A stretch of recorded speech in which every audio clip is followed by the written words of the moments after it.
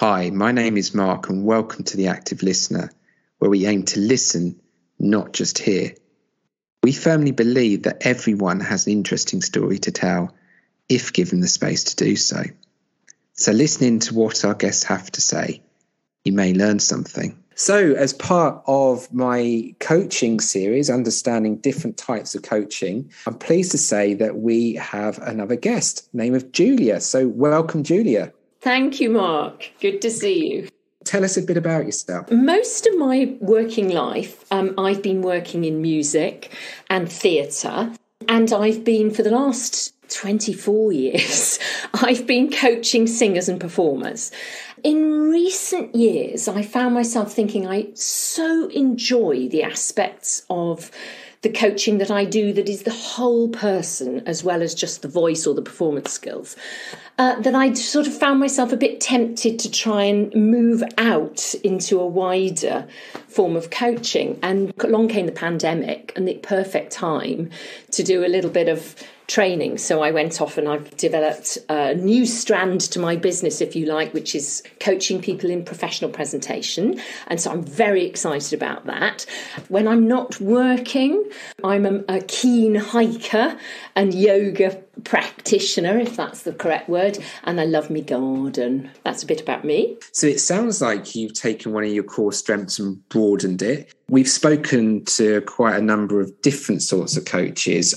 Some of the subject matter that I've discussed with people that I'm coaching, we may talk about presentation, certainly when it comes to public speaking and confidence building, but not from the point of view of specifically that's what we're focusing in on. Could you tell us a little bit about what presentation coaching is? It's training people in every aspect of how to present themselves at their clear best. When they're speaking in public. Now, of course, there's lots of different contexts in which we have to speak in public these days. A lot of people need to do it to do with their work. So it might be giving a pitching to a client, depending on what your business is. It might be sharing ideas with work colleagues or sharing some research you've done. It could be interview skills, or it could be giving a paper at a conference or a keynote speech at a conference. It's quite a wide range of things, and it covers anything from the pace we speak, the inflection we might use to keep the listener's attention. It could involve avoiding things that undermine what we're saying, like upspeak, upspeak, which make us sound a little bit uncertain about what we're talking about. And it can also be how you approach going into the room even. So there's it's quite a range of things, making your entrance, how to communicate with the whole room if you are speaking to a whole room, how to handle questions. There are those very practical skills which I guess link into what I've been doing so far, I've been coaching singers. So as part of what I do with a lot of the clients who come along, I'll do breath work, breath management, how to use that to calm our nerves, also how to use it to adjust the pitch of our voice where that's relevant. And then there's the other aspect of the coaching, which is a little bit more about things like self-belief, limiting beliefs that might affect how we feel about presenting. So it's quite wide-ranging. That's really interesting. And I could see there's a link there between the performance almost, what you were talking about there. And I can also see you're very enthusiastic about it. So unpack the progression from where you were in terms of the work that you've done to coaching. As a singing teacher, I'm quite a technician. I'm interested in what it is we do with the voice, how we get the voice to work, how the voice works. And I'm a little bit of a voice geek, to be honest with you, Mark. It really fascinates me. When I'm training singers, obviously I will listen to what the person says they want to be able to do with their singing. And then I'll help them put in place the technique they need to have to be able to do the kind of singing that they want. There are some basic ground stuff that will be common to all kinds of singing. And it's the same with when you're doing public speaking. So there are some things that are common ground. For example, how to manage your breath when you're speaking. how to use your muscles, your support muscles, so that you can project your voice. Then there are more subtleties. So people will come with a particular issue. So I might have a client who will come and say, well, my particular issue when I'm presenting is that my voice goes higher and higher when I get nervous, and I end up sounding like a 10-year-old. You can coach people in how to deal with that. And that really ties in very closely, getting back to your question, Mark, as to the progression from what I've been doing with singing coaching, how you bring a person's voice down. There are techniques to do with what you do with your breath in order to get the larynx to change height, and that will affect the pitch of the voice. And so these are all techniques you can train people in. So it sounds like it's a combination of technique as well as observation and getting the coachee, the person that's coming to see you, their understanding of where they're at the moment. That's right. So when they first come to me, so we'll have a conversation first of all, and I'm sure you do something similar in your coaching. And when people first come to me, they will tend to outline what they perceive their issues to be. And so I got that as my starting point. And then when they come to meet me, I'll get them to deliver a very, very short presentation. Now, probably only 1 or 2 minutes long. So it might be their elevator pitch, or I sometimes get people to prepare a little presentation about something they're interested in. I will then watch and listen as they give their presentation. And when they've finished, the first thing we do is I'll ask them how they perceived it went and what they noticed. And then I'll chip in with what I noticed. And we talk about those particular things. So it might be things like pacing. It might be how easy it is for the listener to take the main points from what they're saying. Because often when we're delivering, we tend to get into this trap of thinking that it's all about fluency. And people often translate in their mind fluency as pace and speed, as in they've got to go and they've got to keep going.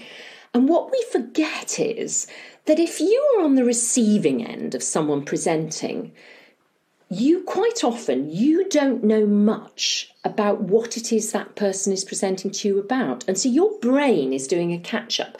And this is nothing to do with how expert you are in the subject matter. It's about new material. So let's take the example, for example, of someone who is a scientist and they've got a new concept that they're sharing with their peers, their professional peers. Because what they are sharing is new, the listener is trying to pay really firm attention to what is coming over new. But if the pace, for example, is too fast and too fluent, the brain hasn't got time to take on board the new thing. So when we present, there's so many things at play. There's pitch. What effect is the pitch of the voice giving? Is my pitch making people feel anxious? Is my pitch making people feel stressed so that they can't pay attention to what I'm saying? There's things about the pace. If we rattle too much, we don't give brain space for people to take on board what we're saying. And then there's this whole art of the pause. You know, it's funny, when we talk to young children, we bring so many of these brilliant presentation skills into play because we use our pace. We slow it down, we use pause for special effect, and we make the whole thing exciting with the inflection that we use. And somehow, then when we get into our professional world, we think, oh, I can't use those. And we think professional equals fast and fluent. And you particularly find this with people where English is not their first language, because if you put yourself in that position, you're thinking, I want to come over as fluent. And again, so often people think fluent equals fast. But actually, good delivery needs to have so many different elements. It sounds like to me that it would differ from the coaching that I do. Yes, interestingly, there's an overlap. What I would call pure coaching, which is what you're doing, which is question-based. So the client does all the work and the thinking and the learning from inside themselves. And there is an element of that. And so, for example, if I'm working with someone who has had an idea given to them when they were younger that they don't have a right to speak, for example. Those are issues that we'll work through in a more, what I call a more pure coaching style. But you're absolutely right to point up the this is coaching that's got both aspects. It's got that pure coaching, but it's also, if you like, a training element. I'm kind of in two roles, because on the one hand, I'm the role that's inviting the client to reflect and look for certain responses in themselves, but then I'm also skills training. So it's the two. That's excellent. And it's very specific. Are there sort of general top tips that you can give to people who are listening in terms of presenting? Yeah. Did you know that in the United States at the moment, I heard this fact a few weeks ago, one of the top, if not the top phobia people have in the United States of America at the moment, top phobias, not spiders, not snakes, public speaking. Okay. Which I thought was fascinating, actually. It's not the case that everybody is nervous about what they do when they're presenting, because there are some people who actually really enjoy it, and we know that. It's just that we all, me included, have elements in the way that we present that we perhaps don't notice ourselves, that someone with an outside eye can be the audience and can pick up on. I think the thing I want to put across is that everything is coachable. I don't think there's such a thing as an aspect of this presentation, giving a presentation, that we can't get help with. Do you seek other people's opinion of the way that you present? So for instance, as a coach, we would have a supervisor and we would talk about how things are going, reflecting upon coaching and coachees, obviously confidentially, and they will help provide another insight, help us to see things perhaps in a different way. Do you do the same with your coaching, and are you analysing and reflecting upon yourself as well in the way that you carry yourself and the way that you present? That's informally, I would say, very definitely informally, so that I have some fellow professionals whose view I will ask for sometimes, and I'll say, can you give me some feedback on how you felt that went, because I felt this. I don't have, as it were, a professional presentation coach mentor as such. I have other professionals who are within the performance world whose opinion I will listen to and reflect back and discuss with. Particularly, I tend to do it if I felt that I didn't get something quite right. And I'll go, I felt this, what did you think? And we'll talk it through. But yes, it's like a community of practice. You've got input from other people. That's a good way of putting it. We spoke really sort of in a business context. Yes. And public speaking. Do you coach people outside of a work context? As well as doing professional presentation coaching, I also do what we've kind of identified as more pure coaching, the kind of coaching that you're doing. And I coach what I call people with creative brains. In society, we tend to think of creatives as being people who either write or compose or paint. And we have a very narrow definition of creativity. And actually, people with creative brains can be found in every walk of life. So you have scientists with creative brains and people in the tech world with very creative brains. And so I offer coaching more for people who think creatively. Maybe they are divergent thinkers rather than convergent thinkers. They think as I think of it in my creative brain. I think of it as being a creative person who thinks in star patterns rather than straight lines. Some of the coaching is a little bit more long term, with people working out how to channel their creativity, where to go next. People with creative brains have so many options in a way because they're so good at so many different aspects of it. And yet there'll be other things that we as with creative brains find almost seemingly insuperable challenges that the next person will find so simple. An example I'm going to give you is put me in front of an audience of 600 people and ask me to talk, and I will be happy as day. Ask me to ring a utility company and argue a case, and I will get ridiculously wound up in advance of it, and I will put it off and put it off and put it off. And so it's sort of unpicking strange ways that creative brains think. I also coached somebody recently for a job interview who felt that they tended not to perform well in interviews. And this is someone who's highly, highly creative in their work. And it was a case of coaching them on how to draw those strands out and present those creative strands rather than being afraid of the words one has to use in an interview. And that was very successful, and he landed his great job. So I was very pleased about that. So I do that sort of coaching too. Yeah, I clearly see that you find it rewarding and having such an impact and something tangible. You could see that individual got the job. So that's really good. Yes. I'm a people person, and I absolutely love the process of working with one-to-one with people. It's a privilege and a joy and an excitement, because you're always picking up from what the person is saying. I imagine it's like being a sculptor.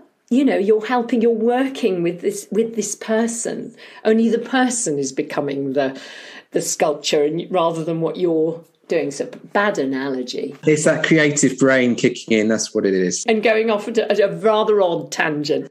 Someone may know that they're uncomfortable with public speaking, for instance, or presenting, but they can't necessarily drill down to why or how to deal with that. Yes. And then there's the other side of things that people may not even think about how they present themselves, but actually there's an issue, but it's a blind spot for them. The hardest, of course, is the person who doesn't perceive that there is an issue. Those will be the people who will come to me because they've sometimes had some feedback from a line manager or something. Top tips. Okay. Let's say for the people who know that there is an issue, let's deal with them first, but are not quite certain what to do about it. So what I would say is, what is it that goes well for you? First of all, think about a context in which you were speaking in public, where there was some aspect of it where you felt it went well.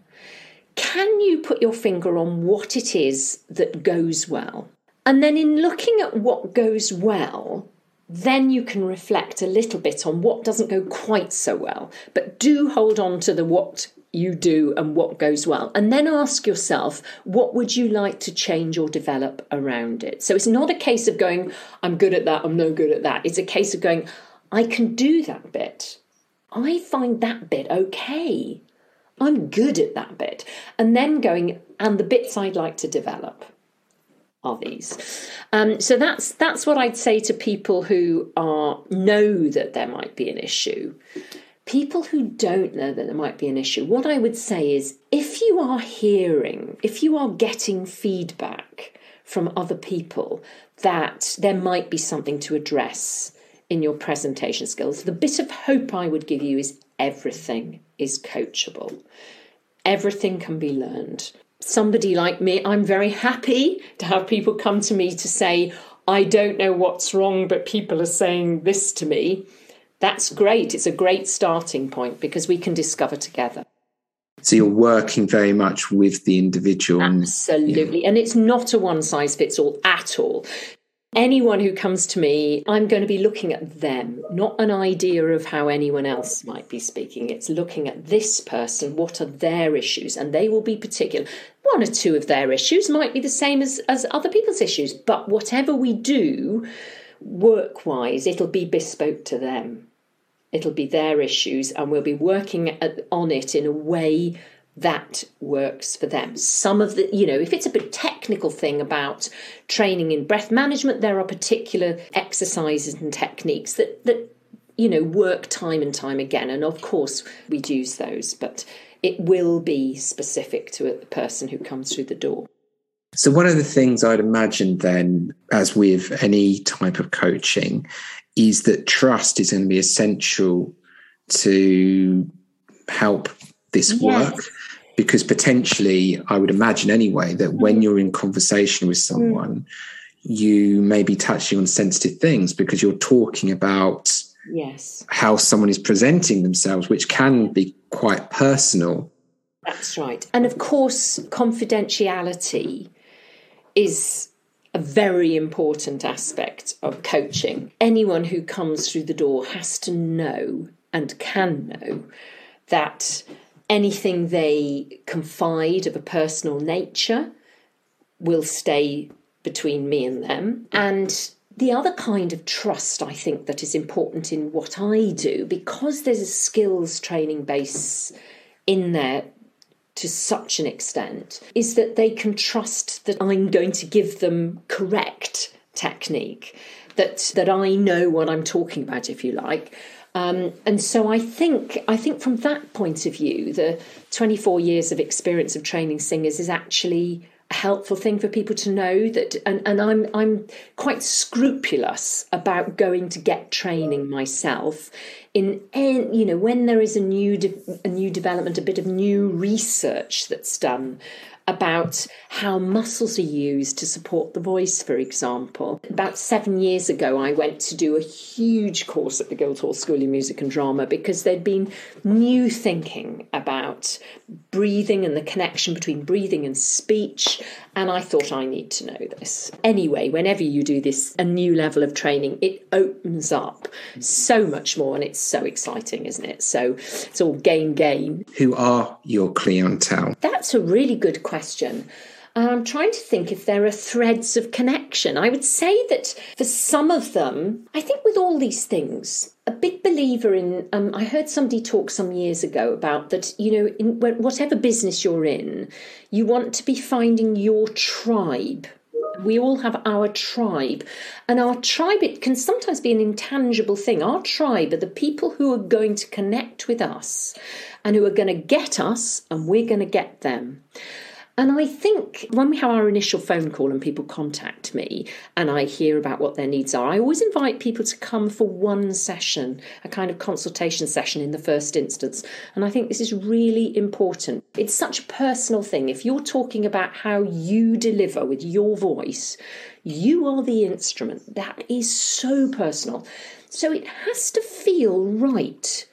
The person who's going to coach you have to feel right about it. And I think it's too big an ask to ask people to commit to a whole series of training without having worked out whether they feel comfortable with me, whether they feel they get me, and whether they feel I get them, and that there is a rapport and a trust that we can build from. And so I do this one consultation session first.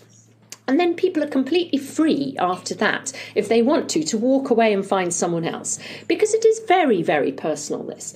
But if they meet me and I meet them and we have a productive session and they feel, yes, okay, I know I can work with Julia, then we commit from there to a series of sessions. So my clientele, I think, there's a crossover. There are people who work creatively and perhaps think a little differently. I have a lot of clients like that, some of whom would positively identify as neurodivergent, I guess, but not all by any means. And I also work with quite a lot of women. But I don't only work with any of those groups. So I don't only work with women, I work with men as well. And I work with creative brains. And I've also worked with some people who would probably not identify themselves as creative brains. I think I'm finding your question really hard because I think it's subtle. It's about, I think what I'm trying to say is there's a click that happens when we meet people who we get them and they get us. And so I guess what I'm saying is that most of the people who come to me, having had a phone call with me, most of the people who come to me who do the consultation do turn into ongoing clients. So I guess there's a kind of filtering process going on their part and mine that they are trying to work out in the phone call, whether what they're hearing sounds like the right person for them. I can't say all my clients are boom, boom, boom. So I think it's more invisible than visible. What I would say is, certainly from my own experience as well, is that initial conversation is so important. I agree. Because it is about building that trust and rapport. Yeah. Now, some coaches will have their niche and they'll be specifically aiming for a group of individuals. But it sounds like to me, whilst there is that broad context of what's obviously about presentation, so it's going to be that commonality, you're not drilling down to necessarily corporates or necessarily just neurodiverse or necessarily just females. It's a group. Exactly. And I think one thing I would really like to say is that as a person, when I was teaching, when I've been coaching, through my whole life, the thread for me is that I really feel and believe passionately that we all need to be affirmed in what we do well.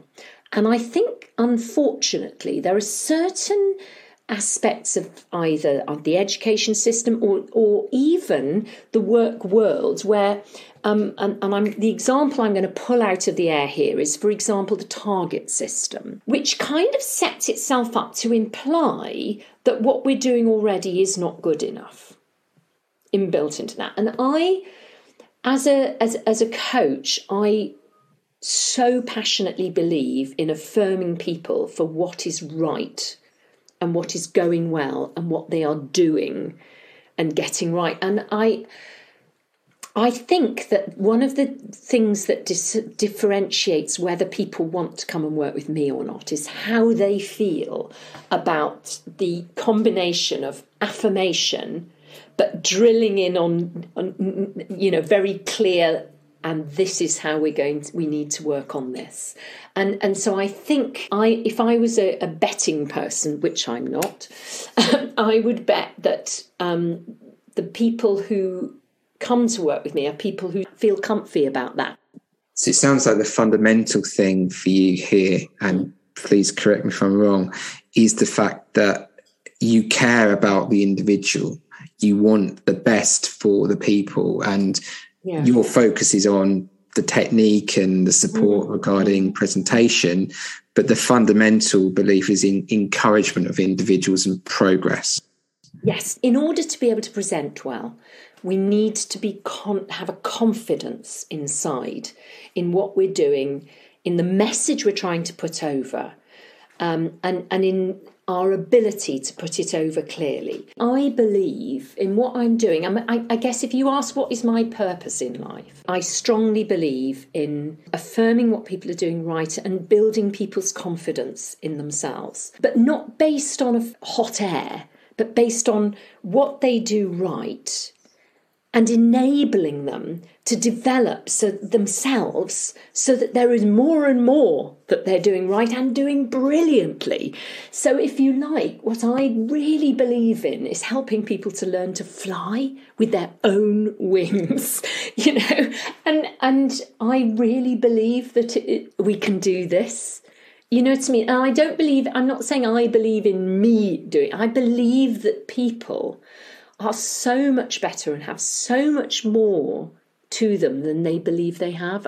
I think sometimes for all sorts of reasons in life, things knock us back and give us ideas about ourselves that we don't even realise are operating.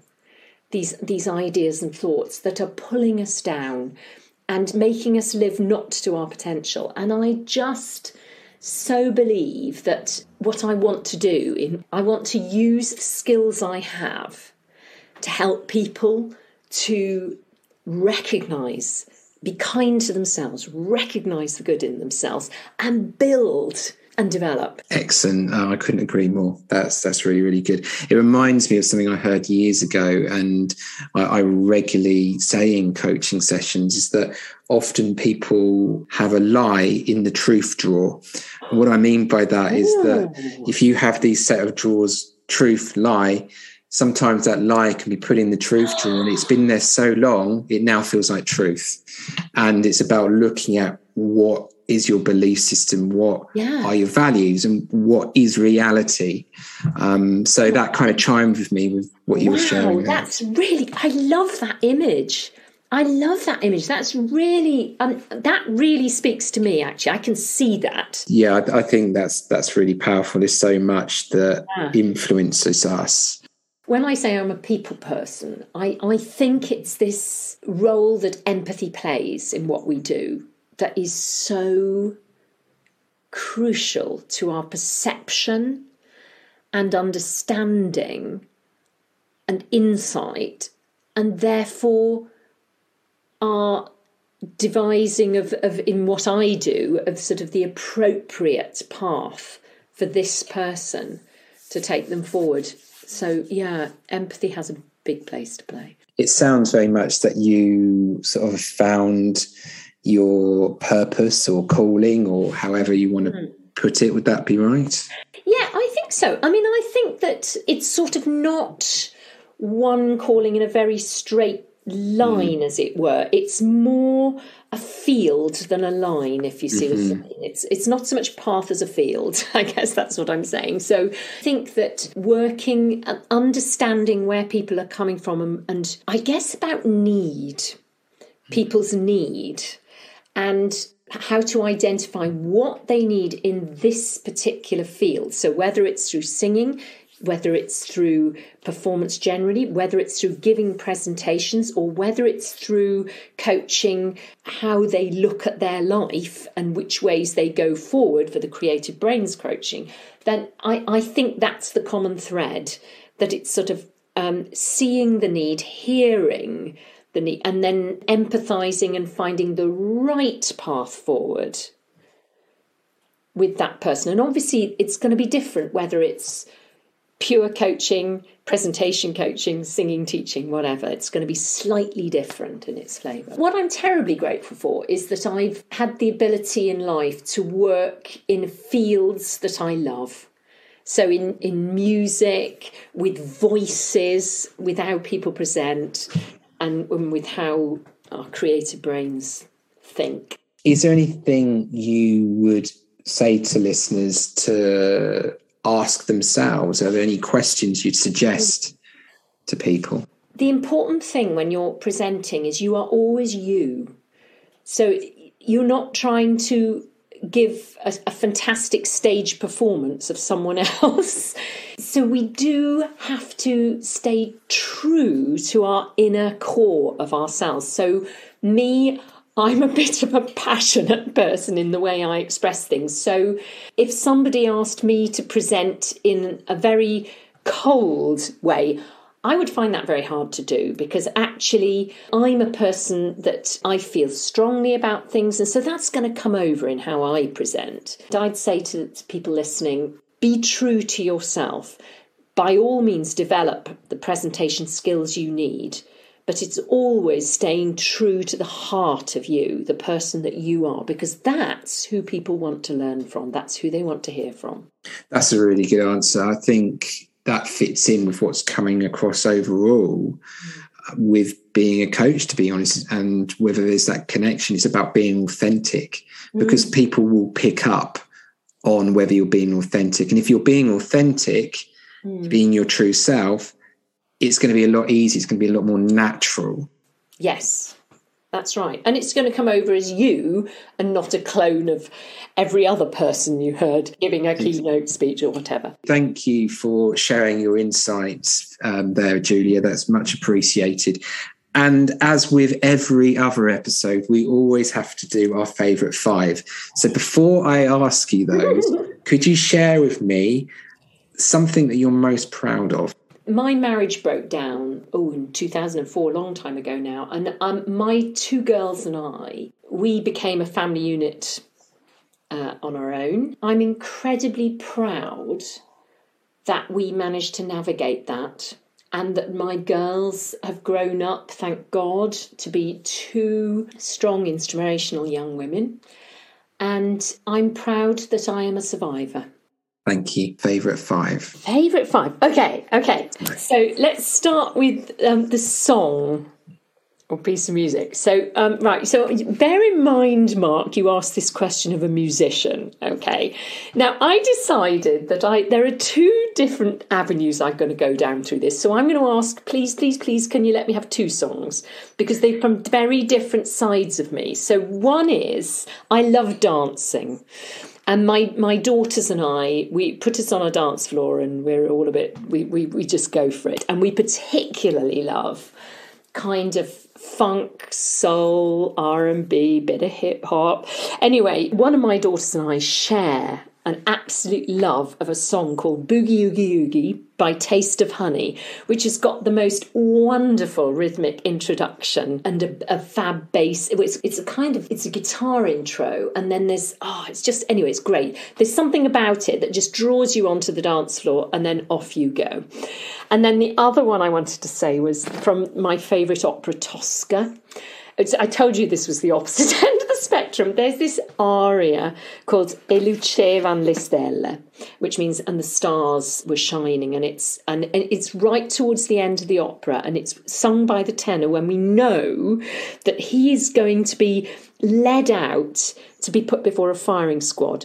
The evil character in the opera has persuaded his lover, the tenor's lover, that this is only going to be a ruse and it won't be. There'll be blank bullets in the guns, but we know they're not going to be. And the tenor sings this aria, and from that moment onwards, the whole of the third act, I cry my eyes out. One tiny bit of music starts, and if you played it to me on a train in London, I would cry. It's like Pavlov's dog.